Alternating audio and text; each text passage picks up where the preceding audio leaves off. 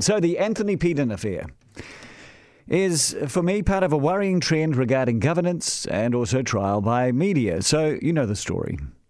Peden was the boss of the New Zealand cycling squad, the coach who abruptly walked away from his job in recent days. Subsequently, stories have come out saying that there was a bullying and intimidatory regime under his watch. There were concerns about drinking, and finally that he was having an inappropriate relationship. Now, all this may indeed prove to be true, but at the same time, is any of this actually our business? There have been accusations over the weekend that all the news stories we're seeing about Anthony Peden are part of a smear campaign run by disgruntled athletes and their acquaintances. And this is where it gets worrying.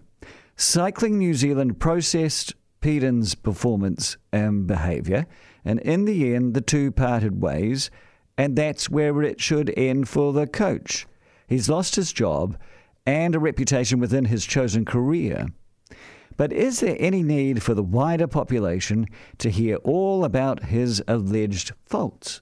It's trial by media. The man has to have a life and move on. Underneath it all is the nagging worry that Cycling New Zealand is another sporting organisation where the management is just a little out of their depth.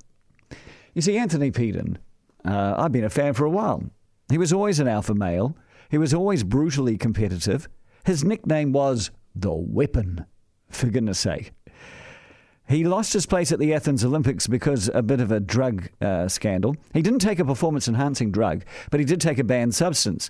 And at the time, Cycling New Zealand scolded him for not consulting his coach. This is a driven, confident island of a man. He's Australian after all.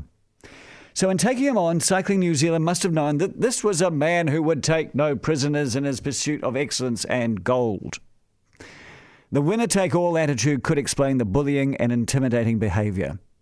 It takes a certain single-mindedness and aggression to reach the top in any sport. You don't take criticism well. Pretty sure the guys he intimidated didn't take the criticism well either, and they're quite happy to talk about it now. So with the weapon in place, you have to wonder whether Cycling New Zealand then put in the appropriate checks and balances so that he didn't bite off more than anyone could chew. You have to wonder why such a coach was also in charge of selection, and that's coming home to bite everyone. In allowing Cycling New Zealand and High Performance Sport New Zealand to now leak like a sieve about Anthony's alleged shortcomings is also a sign of poor management. You know, New Zealand is a small country, and the born leaders are few and far between. So many underqualified people are being put in positions where they fail. Ex-athletes do not automatically make the best coaches or the best administrators. Weekend warrior administrators do not suddenly become high-quality professional managers when their sport suddenly receives a wad of cash.